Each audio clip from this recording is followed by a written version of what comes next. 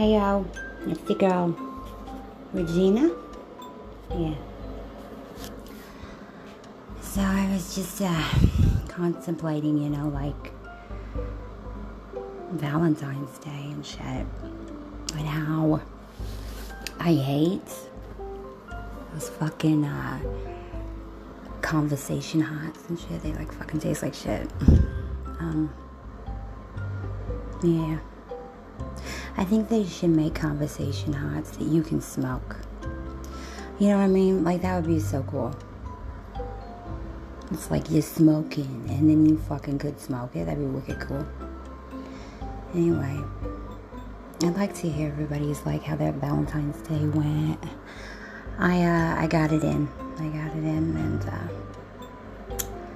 I had a steak dinner with lobster. Well, I hope everybody had a good Valentine's Day.